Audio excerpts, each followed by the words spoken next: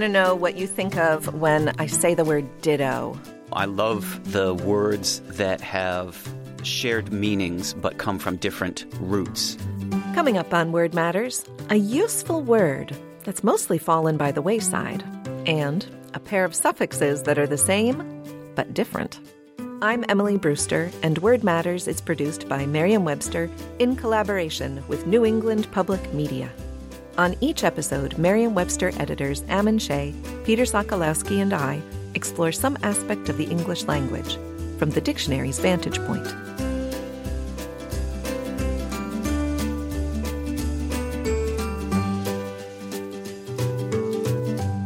In this episode, an obsolete technology will take us back to the word that lent it its name. Come along with me as we look at where the word ditto has been. Ditto copy machines. All right, Peter and Ammon, I want to know what you think of when I say the word ditto. It's the language of my elementary school, I think. I can hear my classmates saying it, but meaning same, meaning I agree or I would do the same. Oh, okay. Like, I like ice cream. Ditto. Yeah, exactly. Interesting. Okay, Ammon, how about you? Is this on a test? I'm going to go with what Peter said. In effect, an example of itself, ditto. Yeah, okay. Yes. I also associate the word with elementary school, but I thought that you would both maybe share the same memory that I do of a really chemically smelling paper that was a copy of something. Did you not have dittos? Oh, absolutely. Sure, yeah. You remember dittos? Oh, sure. And the smell and the blue ink, maybe? Yep. We called it the mimeograph machine.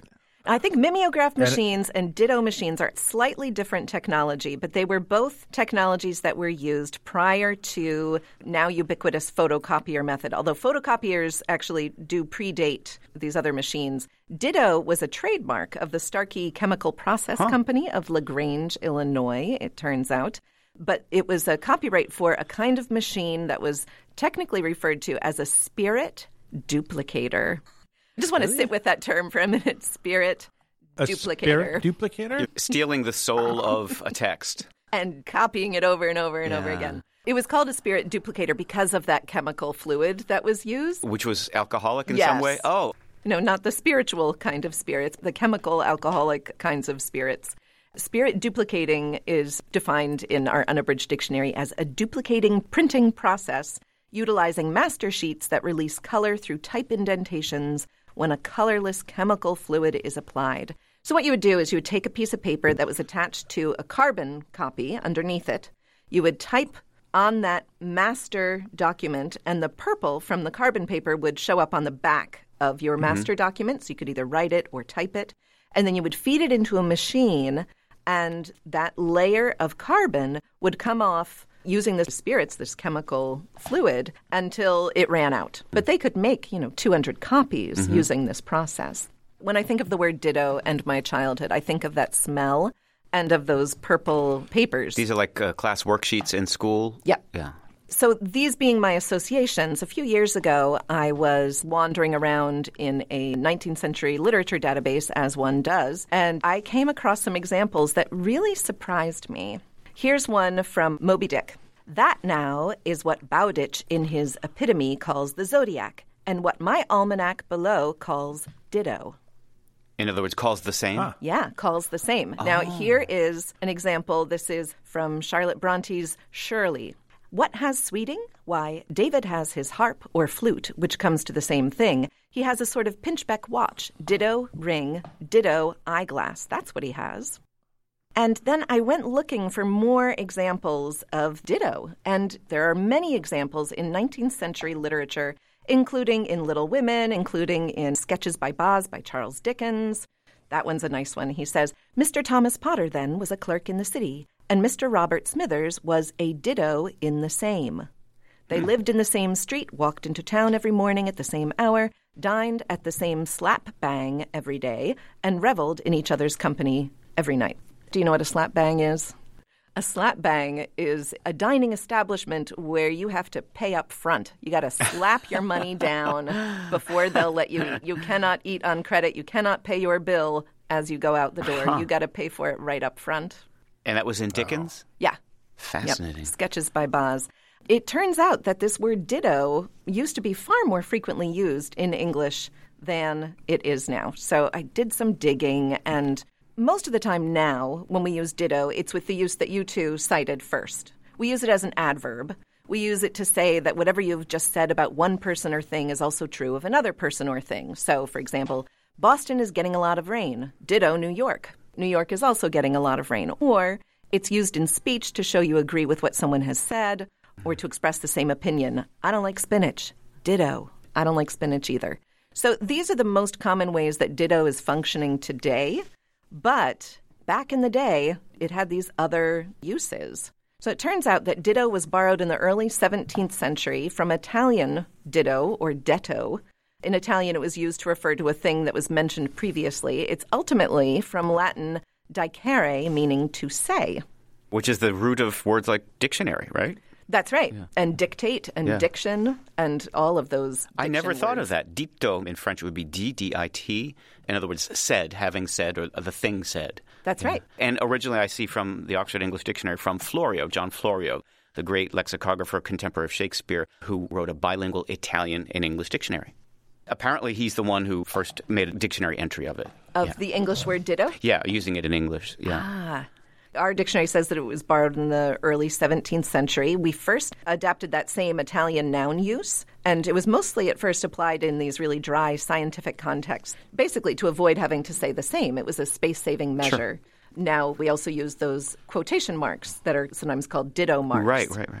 There's an example from 1795, The Natural History of British Insects. The subject of a first illustration is identified as the natural size of the larva with its manner of feeding. And then the second illustration is identified as magnified appearance of the upper side of ditto.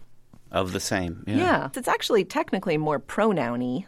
It's actually standing for that other noun. And we don't define it as a pronoun, though. We do not. Nor does the Oxford English Dictionary. Yeah. I could argue that we should. That's interesting that you point that out, that its use is to stand for something else. It's pretty pronoun-y as nouns go. Adjectival use followed quickly in English. The Italians just kept to that noun meaning, but we started using it adjectivally and then also added as an adverb and as a verb. Was that with connection to this printing process? No. Here's an example from Ulysses. James Joyce's Ulysses, published 1922. The temperaments of the door, Stephen interposed with, were very passionate about 10 shillings. Roberto ruba roba suo. Quite so, Mr. Bloom dittoed. Oh, there we go. Is this originating with Joyce? Because he was obviously quite playful with He was. I don't actually know if he was the first to use the verb. No, it doesn't. The Oxford English Dictionary shows a couple examples before Joyce, but Joyce would be a hugely influential person to have a function shift like this. That's true, but he did do a lot of things in Ulysses that nobody has done since. He is influential except when he's not. That's right. There are also examples of the verb dittoed being used in Time magazine. The example in Time is from 1940. The Bar Association of New York City upheld the principle of the bill, but condemned its wording as so rigid, so needlessly interfering as to bring about a widespread crippling of the administrative process. Brookings dittoed the opinion. So seconded the opinion is another way of saying And we don't the same hear thing. it that way in that kind of official use, and yet I would understand it. Yeah. We don't hear it from a Supreme Court decision, for example. That's what's so surprising to me about this word, is that it seems like for a time was widely used and so useful and really pretty elegant and also a little fun, very efficient, and yet it's not used anymore. No, it's true. I associate it with 40 years ago. And only that adverbial use. Right. Why are we not dittoing people anymore? It's kind of like instead of saying copy pasta, which is a text or an image that has been copied, we could say it's been dittoed. I wonder if the ditto machine kind of ruined the word in a way. I don't have any evidence for that. If the association with this administrative office object somehow sullied the word. Sure. It's the same kind of word that overlaps and then has kind of this interference when you associate it with a totally different function. We use this in social media now, just the word same itself as a response, and that's adverbial too. That's right. We do say same a lot, or same sometimes people even do, as a way of showing that you really relate to somebody. Right. People say hard same. Yeah, hard is doing interesting things these days, I think. Sure. Yeah, hard ditto. Hard ditto.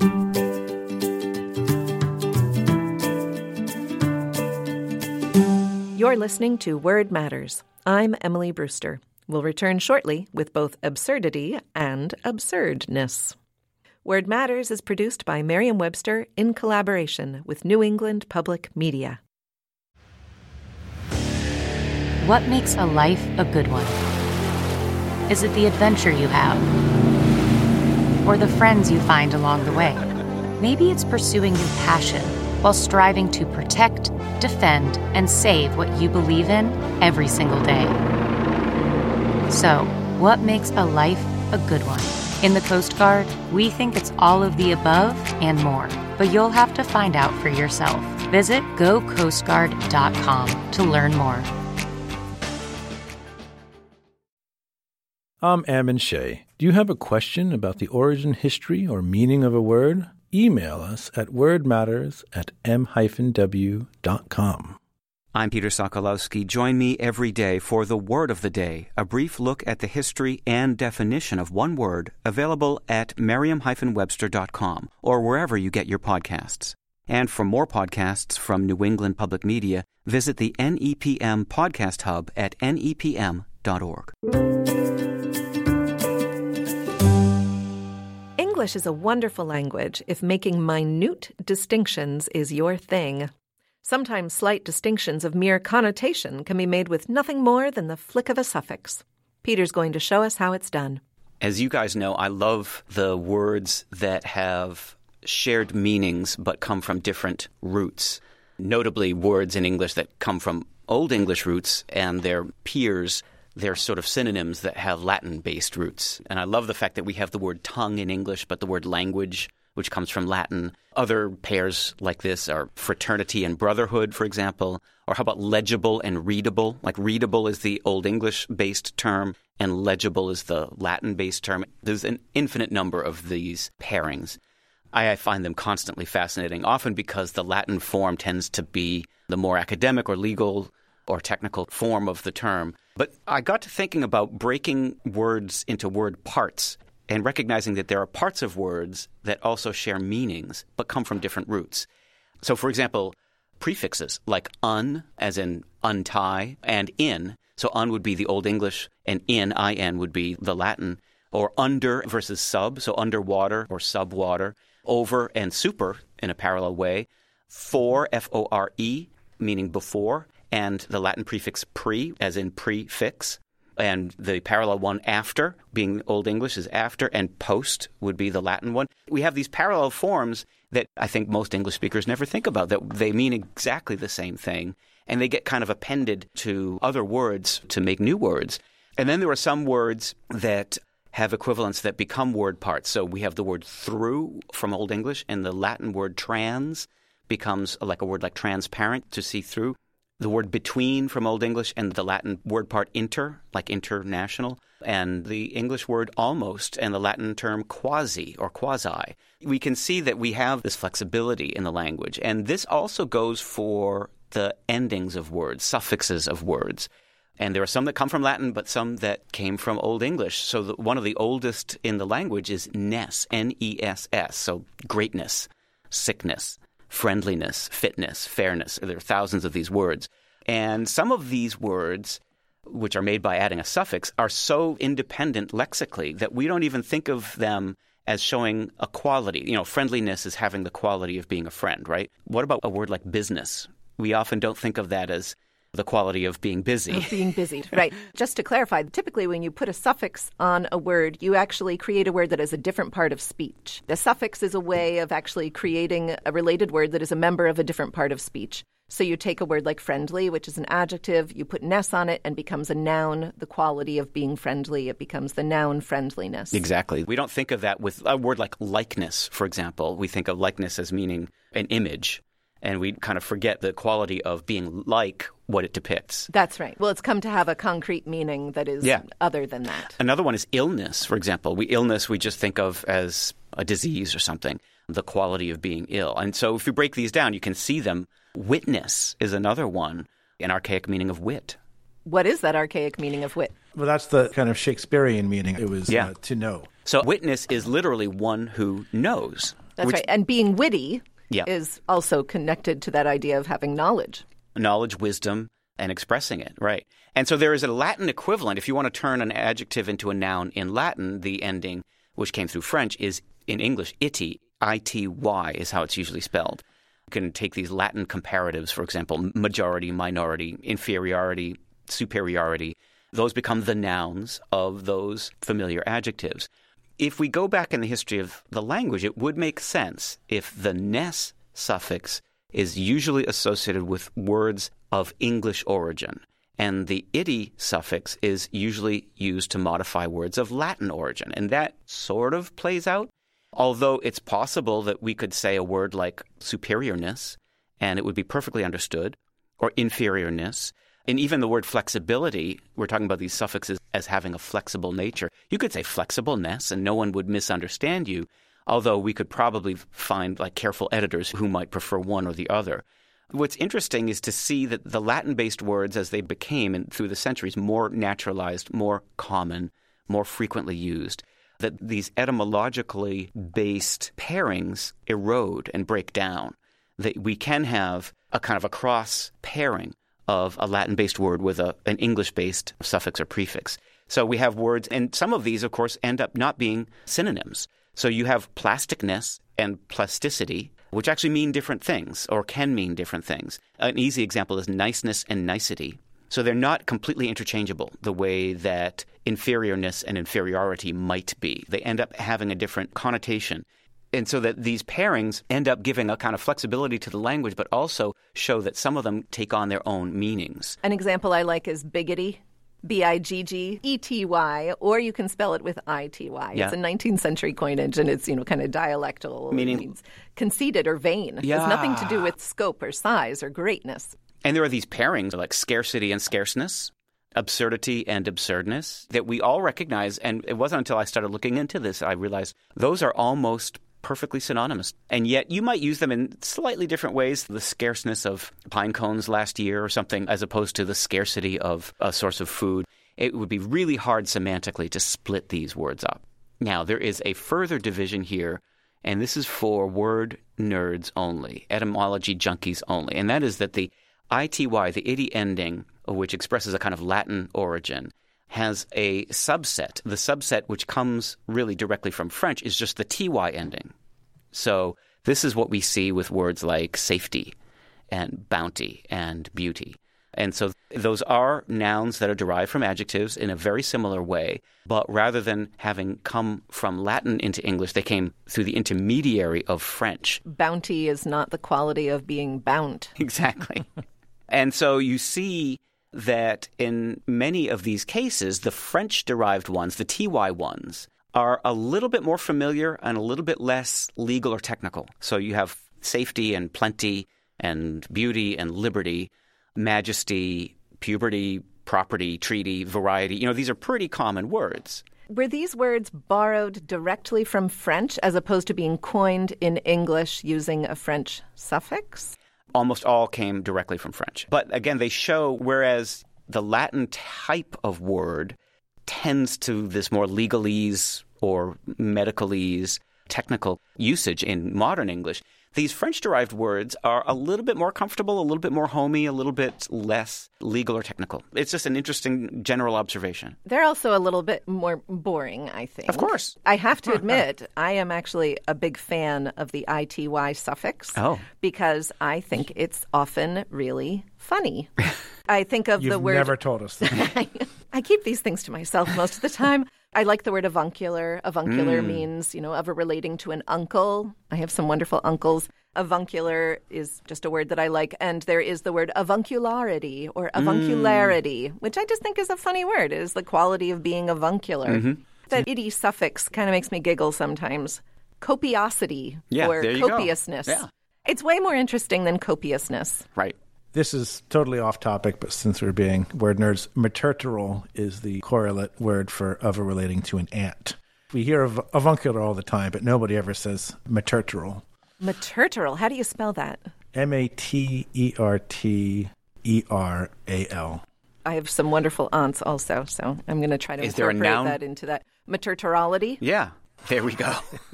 Metertorality. I don't know. I'm going to express some dubiosity about the actual established quality of that word.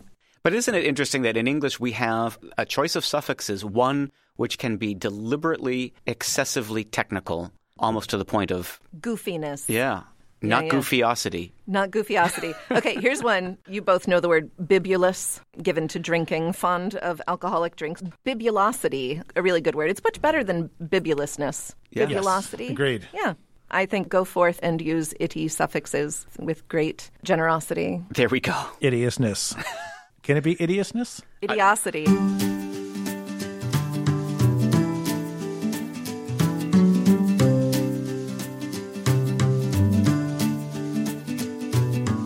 Let us know what you think about Word Matters. Review us wherever you get your podcasts or email us at wordmatters@m-w.com. You can also visit us at nepm.org.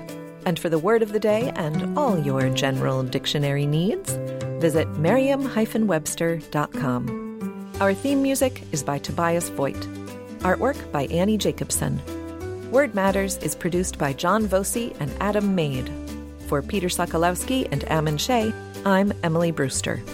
Word Matters is produced by Merriam-Webster in collaboration with New England Public Media.